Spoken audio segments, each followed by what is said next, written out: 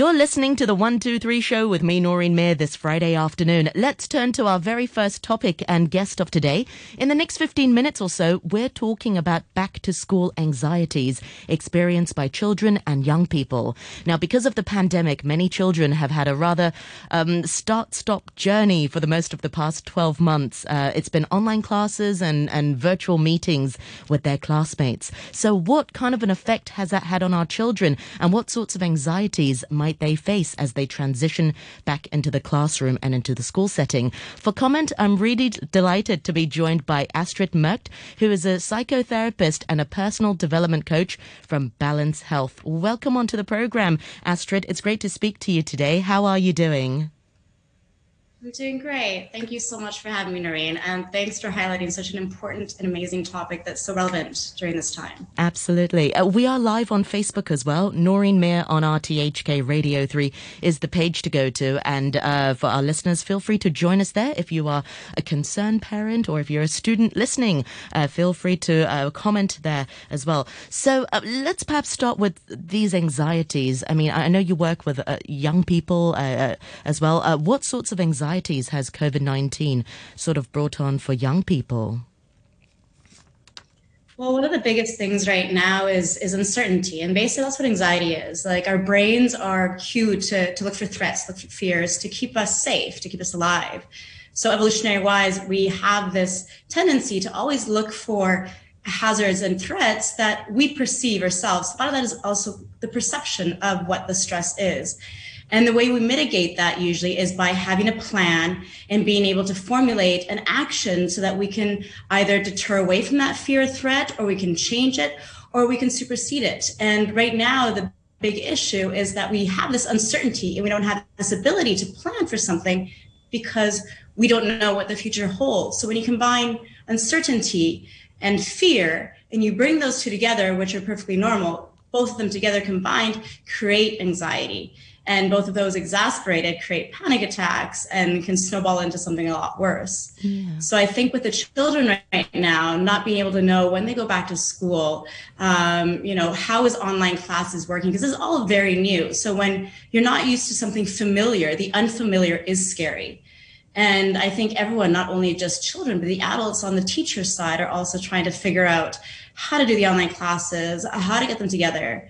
And then the third thing is schedules. Like, routine for children and teens is essential. Like, the most important thing you can do to keep a stability when everything is all over the place is a routine and schedule. And that's completely thrown out the window when you're homeschooling and maybe you don't have space, and maybe you've got a little sibling that's running around, or you don't even have a proper desk. And even classes, I think, aren't fully from, 6 a.m. to 7 p.m. and you have your activities and your sports and the social aspect, which is huge as well. So combine all of that together and you've got a huge cocktail for everyone to kind of go haywire. Absolutely. Yeah. And Hong Kong is known for, its sort of stressful environment for children with the amount of homework and the pressure that they face. And it's not easy learning online. If children have questions, they may not be able to ask so directly to teachers. It's all very new. One thing that strikes me about the behavior of children and young people is that they're quite adaptable. They adapt nicely to new changes, and I think for the most part they've sort of taken it on their stride. Not to say that they're not stressed in this situation, but when you speak to parents, they're often the ones who are really stressed about homeschooling their children. But we do notice some challenging behavior for students who find this disruption. Let's talk about the disruption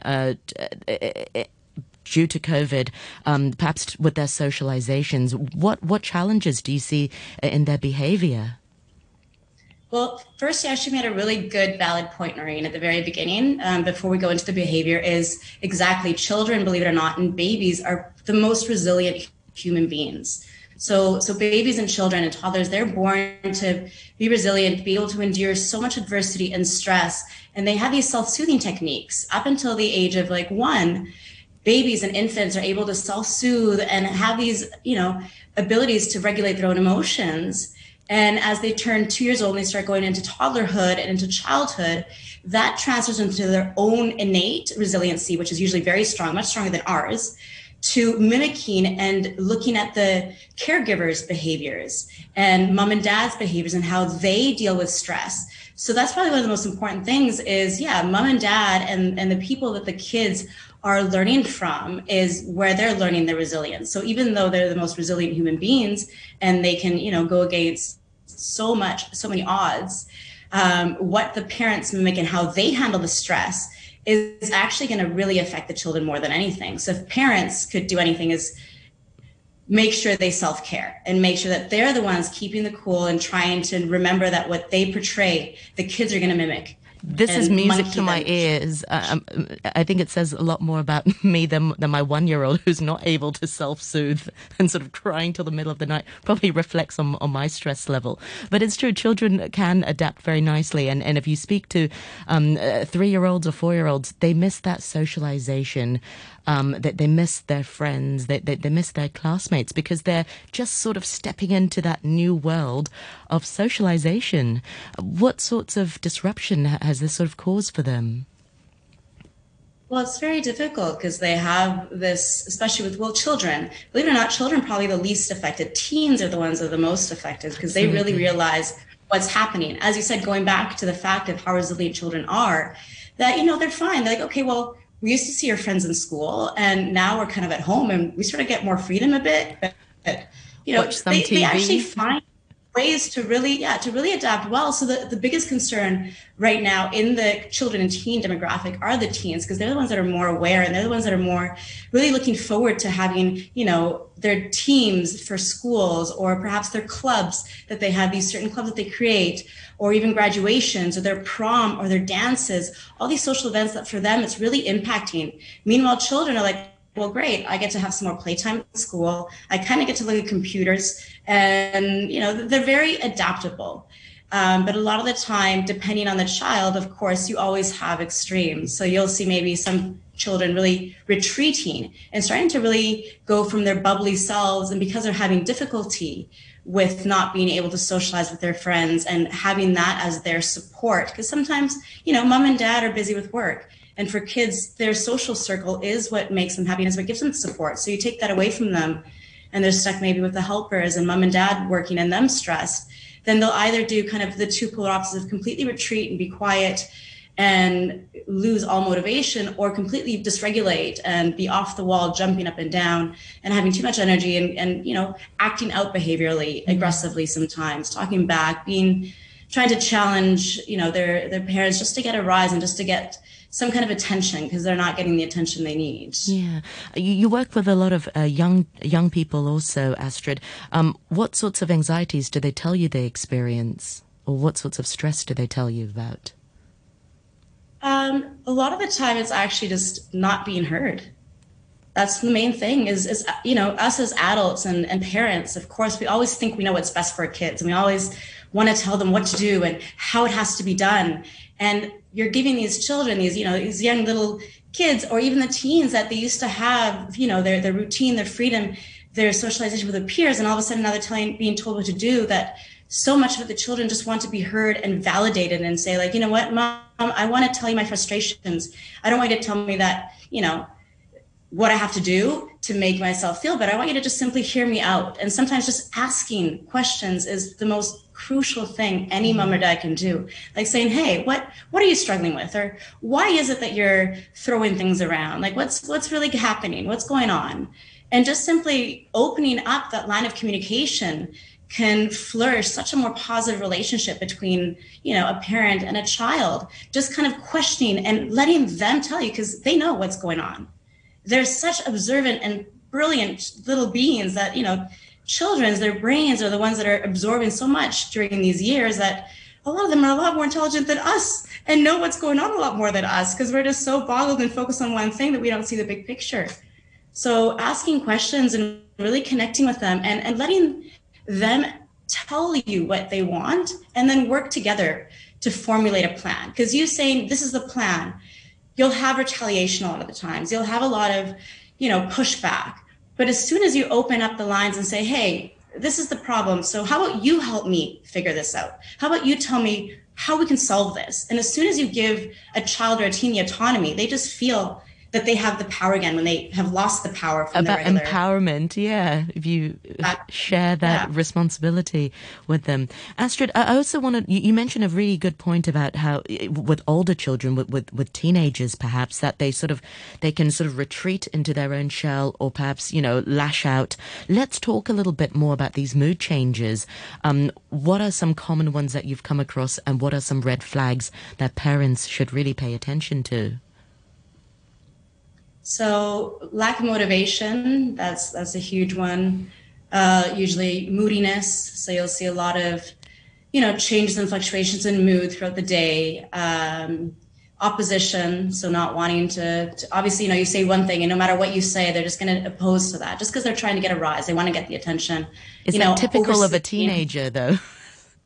It is, unfortunately it is, but at the same time, that's part of their growing, but also part of their retaliating, part of their behavior. So whatever's actually, there's not a specific thing that you can say, okay, well, this and this is what's happening, but you yourself as a parent knows what the regular pattern of behavior of your child is.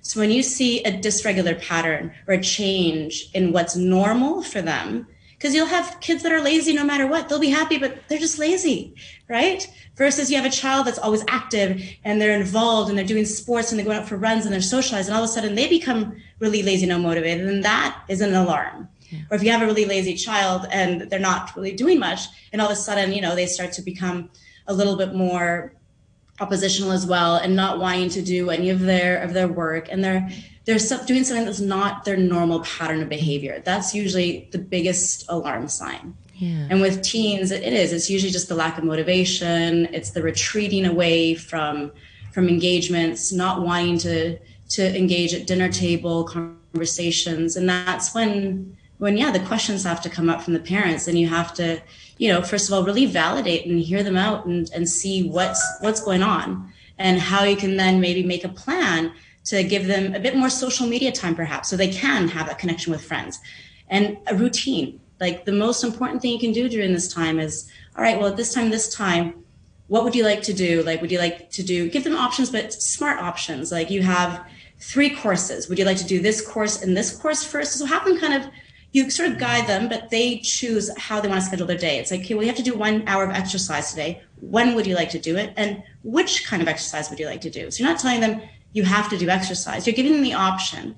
You're suggesting, because you have to prime them of what's good for them, and then allow them to engage. And then family time as much as you can. You can have dinners with the kids and practice gratitude at the dinner table. Like ask each person, like, what are you grateful for today? And start to prime the whole family in a positive state of perception, outlook, and conversation.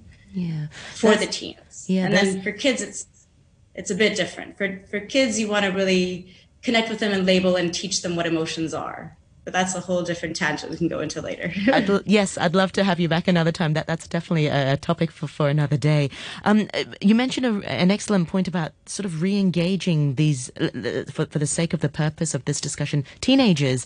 Sometimes you can get teenagers who are a bit more sort of apathetic. They do their virtual classes, they log on, they do their classes, and then afterwards they sort of retreat back into their own shell. Maybe they play video games, but there isn't much socialization. And then when you sort of say, well, meet your friends or, going back to school, there's no excitement on their behalf because they've just been away from their friends for so long. How do you re-engage those children because they've just, stayed away for so long? Well, that's when sometimes you have to just take the front driver's seat and be like, hey, you know what? Right now, we're going to go for a walk outside. So you're going to have to join me. I need you to help me out. And maybe just make it about yourself sometimes. Be like, you know what, mom is feeling a bit lonely and I would really like your company. Instead of saying, being it about them, make it about yourself. So if they feel that they're helping you out, that you need them. And when they feel, that they're depressed or they're not really feeling they have much motivation, as soon as they feel that they are being needed and that they can actually be of service, any human being would always usually jump to the occasion. They're like, okay, well, they need me. I will then, no matter how I feel, I will step up to this. And just having them be the one that sort of is helping you out. But at the same time, you're coaching them to go into something that's going to boost and elevate the neuromodulators in the brain, like dopamine and norepinephrine, all those feel good chemicals. Because exercise is probably one of the most important things to boost moods when it comes to teenagers, even for adults, but teenagers especially, just because they're going through so many hormonal changes that if they don't do physical activity, they'll either have an increase in pent-up anger and frustration, or complete opposite. They'll completely go down, retreat, and become depressed. Yeah. And or even anxiety as well. Their anxiety levels will go up if they don't have the energy that flows and flushes out and moves through the body to help them reset. Yeah, it's so important to sort of exercise and get the body moving, like you said, just to reset their emotions and really regulate their mood. And this is especially true for teenagers and adults as well. I think part of the issue here in Hong Kong that we see is sometimes both parents have to work and the time that they spend with children are limited. So the time that they do spend with their kids are really revolving around subjects such as school, have you finished your homework? And not much of it is really dedicated towards getting to know their own children and getting to know what's really going on in their lives. How can adults and how can parents or caregivers, to some extent, some grandparents are the ones looking after children and young people. How can the caregivers sort of talk to children and young people about their worries, whether it's, returning back to school, transitioning back to a new setting, or just, getting to know their kids a bit better? So in the case of obviously parents that are out at the office and not at home, it's a little bit difficult to engage, but thanks to technology, like you have text messaging, you have FaceTime video that I'm sure you can quickly pop on at lunchtime and do a 5-minute video call with your child and just check in with them and say like, hey, how's it going? Like, this is what's happening in my day. Because perhaps children don't want to share sometimes. They especially teens, they don't want to tell you what's going on in their day. But if you put the effort to engaging in you telling them about their day and you model, hey, I'm sharing.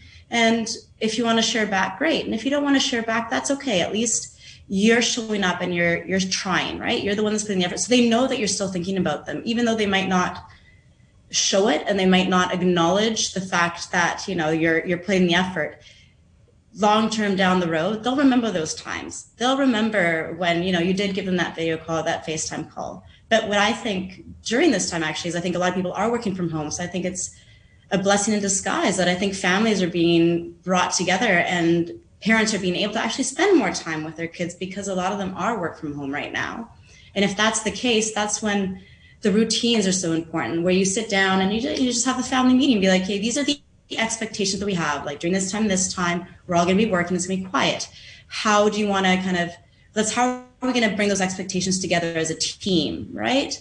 And, from this time to this time, it's super important that we all get really good sleep, because if we don't get proper sleep, we're going to get cranky. We can't think properly. Everything we've learned, our memories aren't going to consolidate. So we're going to put all this effort into learning at school. And then if we don't sleep, our brains won't be able to process and remember what we learned. So it's a waste of time. So even highlighting the importance of at a certain time, even though teens can probably stay well till 3 a.m., having them wake up at a certain time and then ask them, how many hours do you think you need of sleep?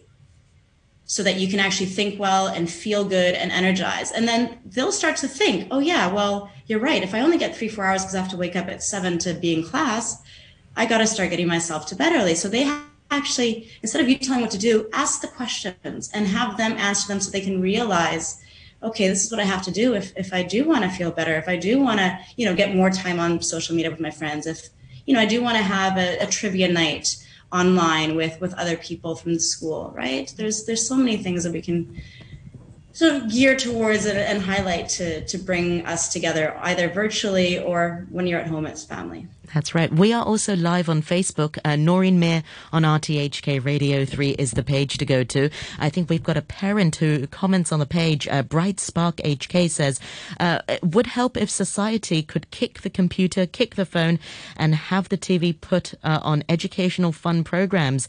Get them inquisitive with parents with better manners and discipline taught at school. Play card games, says Bright Spark HK. It's true. Revert back to the basics. We often talk about this on the 123 show, and we talk about how self-care is really a necessity rather than luxury. A lot of the times people put themselves last. And I know, Astrid, I've been following your YouTube channel. I know you do a lot of sort of breath work and energizing methods to really help us rejuvenate ourselves. Are you able to sort of, in the last few minutes, share some techniques with our listeners and who can get on Facebook, who can watch you there as well? What can you share with us this afternoon?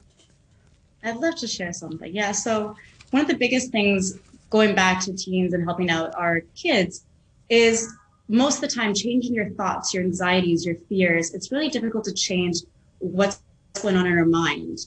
But what is very easy to do is to change what's going on in our bodies, right? So a lot of the times you see kids slumped over or closed up, their body is going to affect the way they feel. So first, before doing anything when it comes to speaking or breathing, just being aware of body. So whatever's going on, the child be like, wait a second, where's your body at? How is your body feeling? Like maybe relax the shoulders, ease the tension from the neck. Maybe lengthen the spine to bring more oxygen to the brain. Lift into the chest so you can feel a bit more alert and more awake if you're tired. And if they feel very, dysregulated and a little bit anxious, sometimes just grounding them, be like, how about you just sit down, feel the ground, or, feel your feet as you're sitting on the chair, feel the feet on the floor, and just imagine tree roots and really make yourself strong like a tree. I love the tree root one. Yes. We used to do that in drama school. Yes.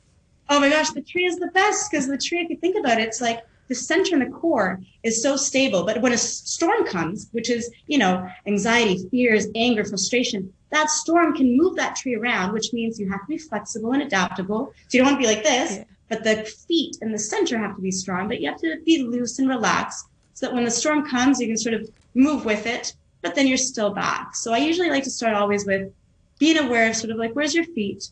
Feel where your shoulders are at. Try to relax the body physically so it'll start to affect, the physiology will affect slowly your feelings mentally. And then once you have that and you feel people connect more with their bodies, they're able to now connect with the breath. And the breath is just very simple. So with children, do you want to have two breath exercises, one for the little ones, one for the bigger ones? Sure. Or do we have time for that or no? We've got about 3 minutes. All right. So let's do then the fast version for the children, because sometimes children are much easily distracted. And what's better to distract them than focusing on a hummingbird or the bee breath? So this is something very easy because it takes off all the senses externally and brings it all within. So all it is just humming. So we've all done that humming sound. And if you look at it, they usually call it the humming bee breath. I like to call it the monkey breath. So kids might like to have more fun with it. You have the see no evil, hear no evil, and speak no evil. And the reason you do that is because you hear no evil, you close your ears. You see no evil, you close your eyes, and you take a deep breath in, and then you just hum. You just hum it out. Give it a try. Join me. Why not? And tell me how you feel. So just take a deep breath in, close your eyes, and hum.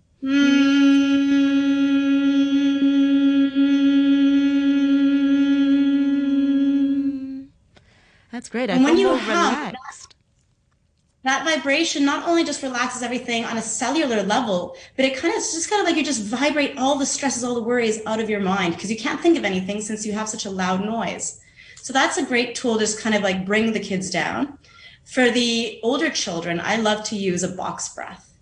So it's just basically look at a 2D box when you have it on a piece of paper. And first of all, have them just sit down and bring their awareness to a balloon in their stomach. You can also use this with children because they can visualize a balloon. And when they inhale, they want to breathe deep. The deeper you breathe, the more you activate the calming response. So when you inhale, you're going up the box for a count of 2. And you bring in whatever they want to bring. So happiness, calmness, stress-free. They're going to hold your breath across the box. And you just kind of feel that feeling go in every part of you. And as you go down the box, you exhale. So releasing out any worries, releasing out any anger, releasing everything you don't want. And as you go across the bottom of the box, you hold that breath. It's like you have a blank slate. You inhale, you fill yourself up with what you want. You hold your breath for 2. Exhale, release what you don't want.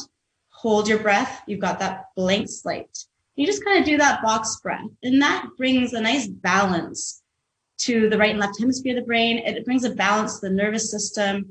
And it also, once again, it's all about distracting the mind from everything that's going on, thinking about the future, the past, and bringing you to the present. Because with the breath, there is no future, there is no past. The breath is with you every single present moment that you have. When you breathe in, there is the breath. When you breathe out, you breathe out. And if that's all too difficult, guess what? Just observe your breath. That's all it is. Just notice the inhale as it goes in and the exhale as it goes out. So there's not too much to it, but those are a couple of exercises that you can try at home. That's fantastic. And breathing is so innate, but it amazes me how sometimes we forget to breathe nicely and how we forget to breathe in a way that relaxes our body. Sometimes we hold our breath because we're nervous or anxious, and it then actually affects our performance. And it really comes down to practicing good breathing. But it's funny how we often forget about that, even as adults. Oh, it's amazing. There's actually something called email apnea. It's actually a studied thing called email apnea with adults. When we check our emails in the morning, they've noticed that adults will hold their breath and forget to breathe while they're checking their email. Which, think about what happens. Everything tenses, your blood pressure goes up, your heart rate starts to elevate. You now bring up the cortisol. So now you bring yourself in a stressful state because you're holding your breath. So yeah. Amazing. Learn something new every day. Astrid, thank you so much for your time this afternoon. We often talk about practicing gratitude. We're really grateful to have you on the program today with your sharing. Hopefully this will answer some of the questions that parents have in their minds. And we've been speaking to Astrid Merkt from Balance Health. We're talking a little bit more about back to school anxieties. Thank you very much for your time this afternoon, Astrid. And I hope to invite you back again next time. Thank you very much. Thanks so much for having me.